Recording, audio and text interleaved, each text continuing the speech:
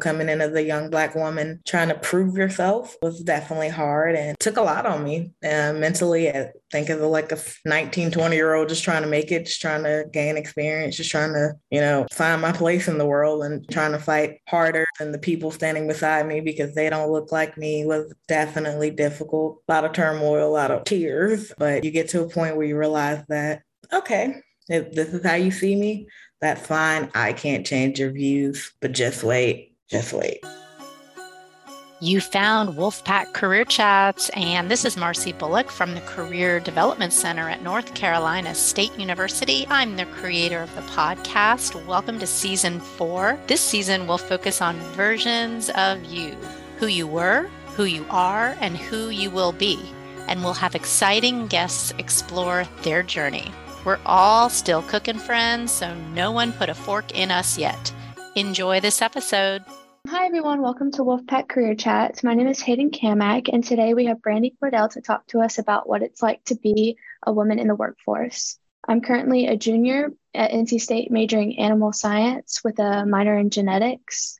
My goal after graduation is to go to graduate school to get a master's in animal science and do something with animal genetics. Speaking with us today is Brandy Cordell. She has previously worked in preclinical animal research and is now currently a vet student. So tell us a little about your background and how you got to where you are today. All right. So I went to NC State in undergrad. I majored in animal science with a double minor in genetics and nutrition. That was in 2017. Vet school was always the goal. It's something I always wanted to do. And I actually applied the year I was graduating. Didn't quite work out. So going into the workforce, I was like, what do I want to do? I knew vet school being an end goal, I had to do something that, of course, was going to set me apart. My grades were good. Vet school is very competitive, as everyone knows. They want the 4.0s and didn't quite have that. So I did research in undergrad. I did a lot of different animal experiences in undergrad, trying to figure out kind of what animals I did want to work with, which ones I didn't, and then try to get those experiences that kind of set me apart. So that's kind of what I continued to do when I graduated. So I was working at a small animal hospital at that time and learned what I could there. And then at that point, just decided to do something different, which what landed me in preclinical research with chickens. I did that about a year and a half, which I left not too long ago when I was applying to vet school and figured, let's see what happens. And lo and behold, I got accepted. So I started school in August. So what exactly did that research entail? Like, what was your day-to-day life? So that research, I was working kind of as a contractor for one of the major pharmaceutical companies. And a lot of that was kind of seeing the research through and through. So we would receive the chickens, whether we receive them as eggs, incubate them, vaccinate them. It was a lot of comparative research a lot of times. So seeing what vaccines work better with different diseases that are found within the poultry industry. So it was either receiving them, incubating them, and then kind of pre-vaccinating them in novo, which is, of course, in the egg, and then hatching them out. And then once termination came, seeing exactly the disease effects, because we'd always inoculate them with the disease in comparison to the vaccine. And then at the end of termination, seeing exactly which vaccine worked better. And then that would be contributed and then presented to different pharmaceutical companies. And I left there in March of 2020, where I actually started working in ophthalmology research, as well as still preclinical. Instead of chickens, it was your dogs, your rabbits, mice, rats, and that kind of thing. And that was the same thing, just getting these drugs and seeing exactly how well they work before they go off into human research. And do you think that research helped you get into vet school the second time? I definitely think, at least for me, I felt like it did. Of course, vet school is, like I said, very competitive. Yes. There's a number of things that factor into it. So I definitely think it was something different. It was something I had never done personally. I know it's not of course, the poultry industry is huge, but local preclinical research is not that big. Definitely a small compartment. So I do think it gave me an edge. And do you think while you were doing the research, did you ever feel like, oh, maybe this is what I want to do instead of being a vet? I don't think so. Just vet school has been the plan for so long. And there is, of course, a back thought of if I don't get in, what's next. So it was definitely something that, if it hadn't worked out, I definitely would have still been comfortable doing. I like preclinical research. It's definitely the finding out what's new and knowing, when something hits the market that you had a hand in contributing to making the world a better place or, improving pharmaceutical school. So it was definitely a interesting place to be. It sounds cool. So we'll talk a little bit more about how it's been like for you as a woman in STEM, because I know it's a lot different. So just how has it been for you so far? Have you had any discrimination?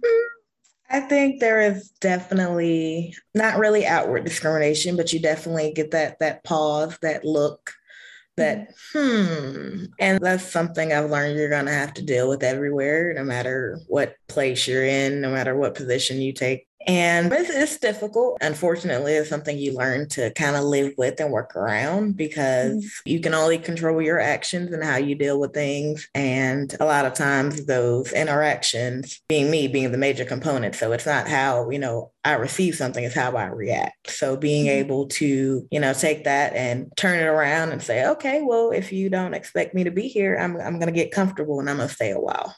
And that's not always easy, of course, but it's taking the high road and paving the way for people who don't look like me or women who, or men that feel like you're not supposed to be here. It's making that way for the next generation to be like, okay, there is a place for me.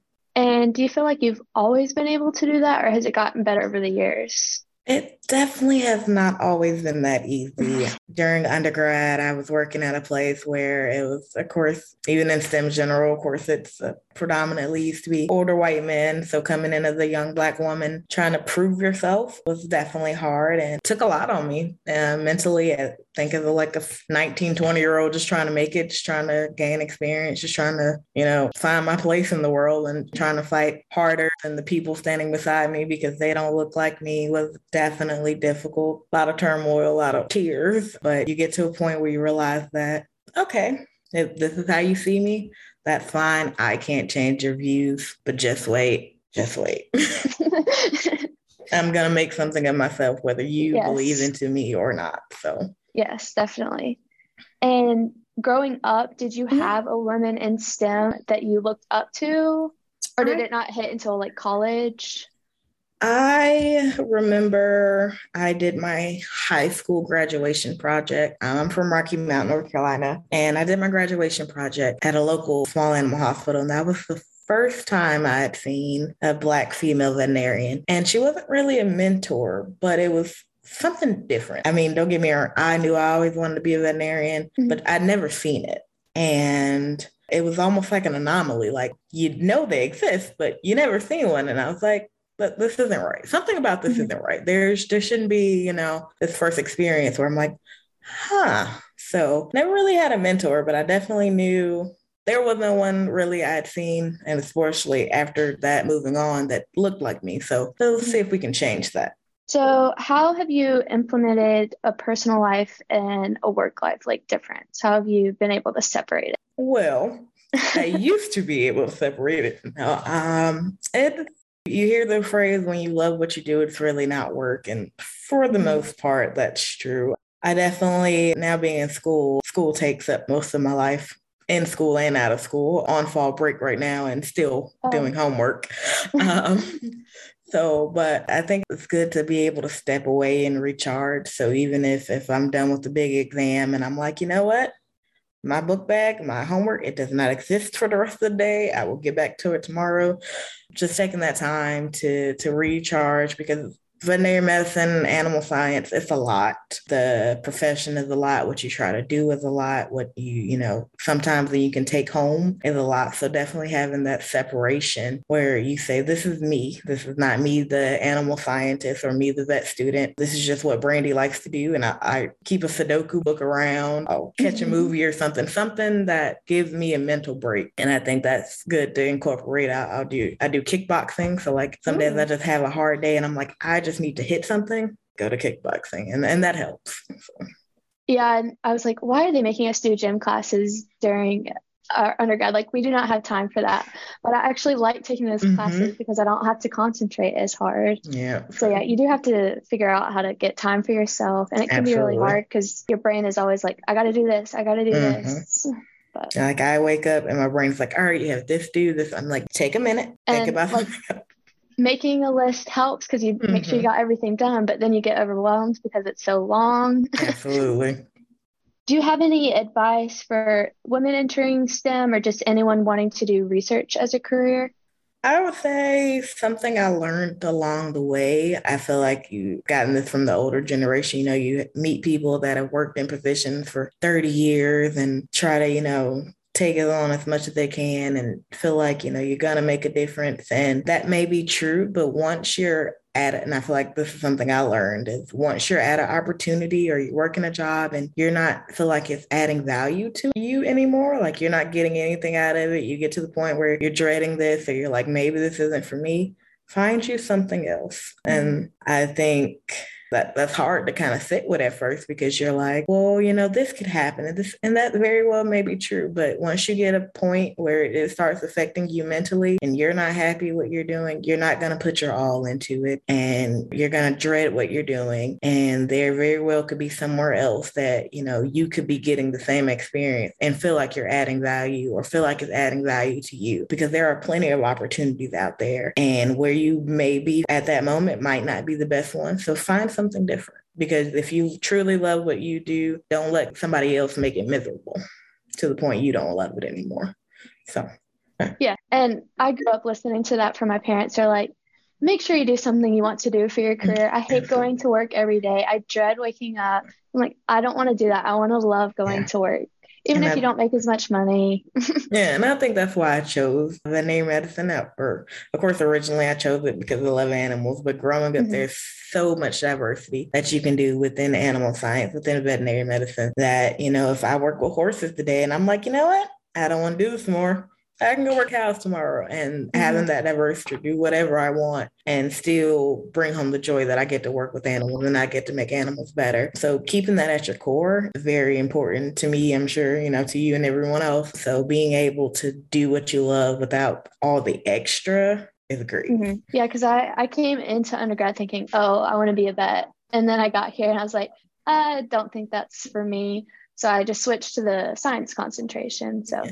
And I do think the introduction to animal science class, it lets you see all the animals, so you get to see what you like, and so you can go further into what you like rather than something you don't. And that's wonderful that you figure out early on that, maybe this isn't for me. And that is perfectly fine, because it's hard. And when you find something, you're like, you know what? Nah, and that's okay to figure that out early on and pursue what you really want to pursue. And so, talking about not getting into vet school the first time, how did you deal with that rejection? Like, what made you want to reply again? Because I know some people apply one time and they're like, I can't get in. So I've known people that apply once, get in and be done. I've known people that apply for years on end, and that is expensive. I think the first application now is maybe $200. Oh, I didn't think I applied. I didn't realize you had to pay for that. Oh, yeah. So you pay per application, you pay per supplemental. It gets very expensive. But I think the reason I applied this year is because, I'll go back to the first question. When I first got in, it was almost like an end all be all. Like, I was like, I don't know what I'm going to do. I don't have a backup plan. And I just kind of had to sit with it for a while. And I realized even if I didn't get into vet school, my passion still lied within animals and working with them in some aspect. So it was, okay, well, let's replan this and let's revamp and see, what's the next step. Because if this is truly what I want to do, then I'm not going to give up on it. With that being said, I didn't reapply until 4 years later, I think. And that was because I had taken the GRE and it expires every 5 years. And I'm like, I am not taking that test again. State doesn't even take it, but I applied to a few different other schools that do. And I was like, that I'm not taking that beast of an exam again. Absolutely not. So this is it. But even though, there are people who reapply, and that wasn't quite what I wanted to do. But I knew I didn't want to reapply until I had something different to offer. So I was actually in the process of reapplying. I was actually listening to a master's program in public health, because that's what I want to kind of pursue, is food, animal, and public health medicine. So I was thinking, if I'm going to reapply, and when I do, I need something different to offer and something to set me apart in order to give myself a chance. And so that's what I did when I went into the research and got all these different experiences to set myself up, hopefully, to be accepted. So Do the difference between 4 years, did you like forget everything you learned in undergrad? So kind of, sort of. I forgot how to study. I forgot how to take an exam. I took my first anatomy practical and it reminded me so much of undergrad anatomy practicals, which I completely forgot how much of a beast they were until I walked in the exam and I was like, oh my God, what have I gotten myself into? But a lot of the things that I pick up on actually came from experience. So I used to work in a small animal hospital for research and, you hear these different things and you're listening for heart murmurs and you're doing vaccines and then you get to those components of what is actually happening and you're like, like, okay, 2 and 2 does make 4. So that experience really helped me, I think, make it a little bit easier for me. It's definitely still hard, a lot of information, but definitely getting that outside experiences and being able to tie that in, I think has helped me so far. So is this your first year as a vet student? Mm-hmm. So it's like a lot at one time. It's stressful. Yeah. It is, but it's fun. I bet.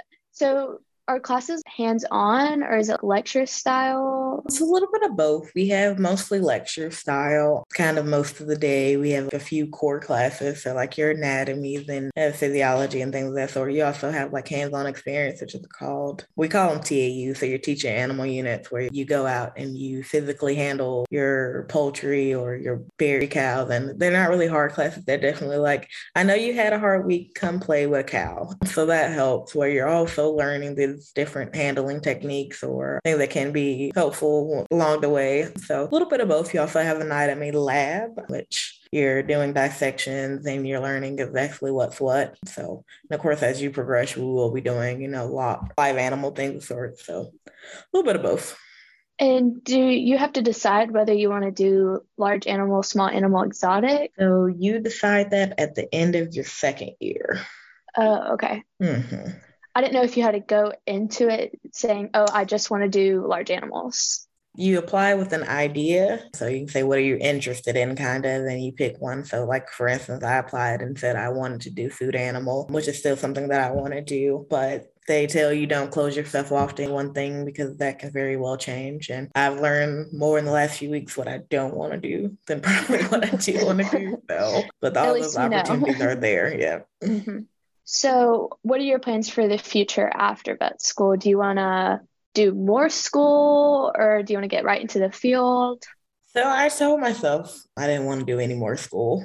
but that is slowly becoming, maybe I should do this. I want to do more of your kind of production line and your processing unit, trying to kind of regulate what happens in there. I've been exposed in one of the classes that vet school has is a careers in veterinary medicine, where you have different veterinarians within fields that come in and you're, so for instance, I'm considering getting my master's in public health. So when you talk to a lot of people and you're like, yeah, it helps, or you don't have to have it. So it's kind of hit or miss there. They tell you, you whenever you graduate, you are a veterinarian. You can do whatever a veterinarian can do. You don't have to, just because you picked one focus doesn't mean you can't, because you learn it all. So I'm at the moment thinking about just going into the field and seeing what I can do there, but I probably will go back to school at some point. So with the master's in public health, would that be after vet school? Mm-hmm. Okay. They do have a dual degree thing, but that was like 6 years at one time, and you flip back and forth, and that just wasn't for me. Yeah.